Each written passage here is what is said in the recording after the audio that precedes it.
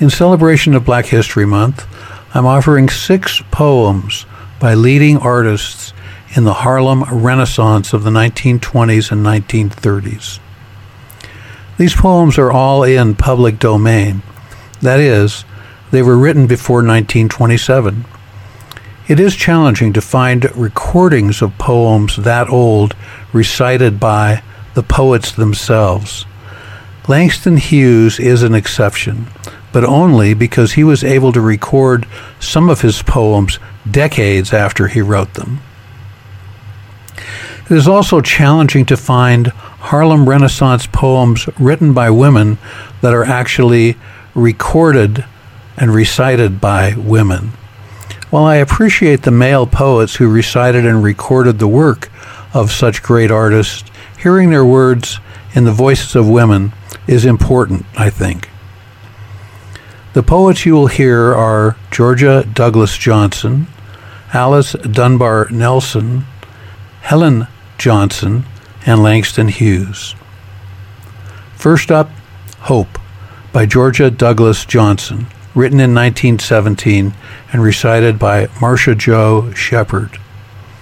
Georgia Douglas Johnson was a prominent playwright and poet of the Harlem Renaissance. You can learn more about the Harlem Renaissance online. There's many sources out there. I recommend The New Negro, Voices of the Harlem Renaissance, an anthology of the movement collected by Alan Locke in 1925. Here's Hope. Hope by Georgia Douglas Johnson. Frail children of sorrow, dethroned by a hue. The shadows are flecked by the rose sifting through. The world has its motion, all things pass away. No night is omnipotent, there must be day. The oak tarries long in the depths of the seed, but swift is the season of nettle and weed. Abide yet a while in the mellowing shade, and rise with the hour for which you were made. The cycle of seasons, the titles of man, revolve in the orb of the infinite plan. We move to the rhythm of ages long done, and each has his hour to dwell in the sun. Next up, the first of 3 poems by Langston Hughes, one of the world's greatest poets and most likely the most well-known of the Harlem Renaissance artists. Aunt Sue's Stories. Aunt Sue has a head full of stories. Aunt Sue has a whole heart full of stories. Summer nights on the front porch, Aunt Sue cuddles a brown-faced child to her bosom and tells him stories. Black slaves working in the hot sun, and black slaves walking in the dewy night, and black slaves singing sorrow songs on the banks of a mighty river, mingle themselves softly in the dark shadows that cross and recross Aunt Sue's stories. And the dark-faced child, listening, knows that Aunt Sue's stories are real stories. He knows that Aunt Sue never got her stories out of any book at all, but that they came right out of her own life. And the dark-faced child is quiet of a summer night, listening to Aunt Sue's stories. Alice Dunbar Nelson was a political activist as well as a poet. Here's her 1918 poem, I Sit and Sew, recited by Brianna Senna during a 2017 high school poetry contest in New Jersey. In I Sit and Sew, Dunbar Nelson addresses her desire to play a bigger part in world events and life while acknowledging that her race and gender prevent that from happening. I sit and sew. A useless task it seems. My hands grown tired, my head weighed down with dreams.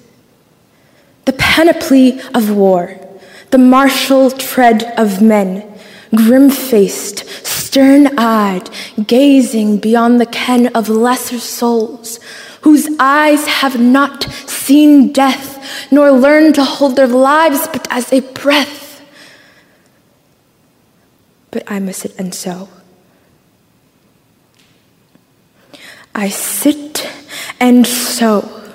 My heart aches with desire, that pageant terrible, that fiercely pouring fire on wasted fields and writhing grotesque things.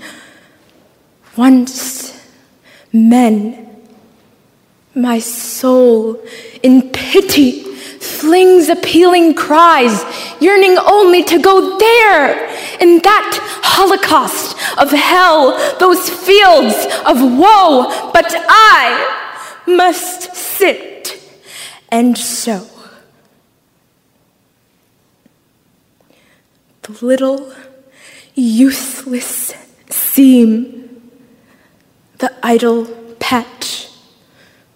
Why dream I here beneath my homely thatch, when there they lie in sudden mud and rain, pitifully calling me, the quick ones and the slain? You need me, Christ.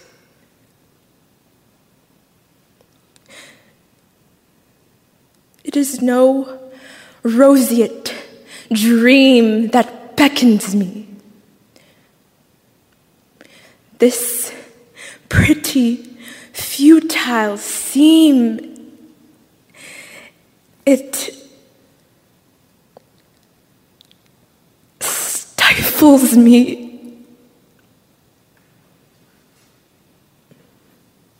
God, must I sit and sew? Here's another great Langston Hughes poem recited by the poet himself, Elevator Boy, written in 1926. I got a job running an elevator in the Dennison Hotel in Jersey. Job ain't no good, though. No money around. Jobs are just chances, like everything else. Maybe a little luck now, maybe not. Maybe a good job sometimes. Step out of the barrel, boy. 2 new suits and a lot of money. Maybe no luck for a long time. Only the elevators going up and down, or somebody else's shoes to shine, or greasy pots in a dirty kitchen. I've been running this elevator too long. I guess I'll quit now. And here's A Southern Road, written by Helen Johnson in 1926 and read by Kayomi Felix. It was written 11 years before Abel Meeropol wrote his poem that would be put to music in 1939 as Strange Fruit.